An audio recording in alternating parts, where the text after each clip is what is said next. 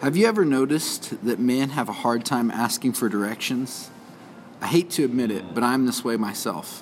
Whether I'm on a road trip, assembling a piece of furniture, or looking for something in the hardware store, I have a hard time taking directions from someone else. I would like to think that I can handle things on my own. I know my way around the hardware store. I know how to get where I'm going. But this is a shot at my pride when I realize that I'm completely lost and I need to ask for help. The truth is that I could use some direction in my life. In our verses today, Solomon gives us wise counsel and good direction. It almost seems as if he knows that we might be prone to go our own way. Listen to what he says in Proverbs 4, starting in verse 25. Let your eyes look directly forward and set your gaze straight before you.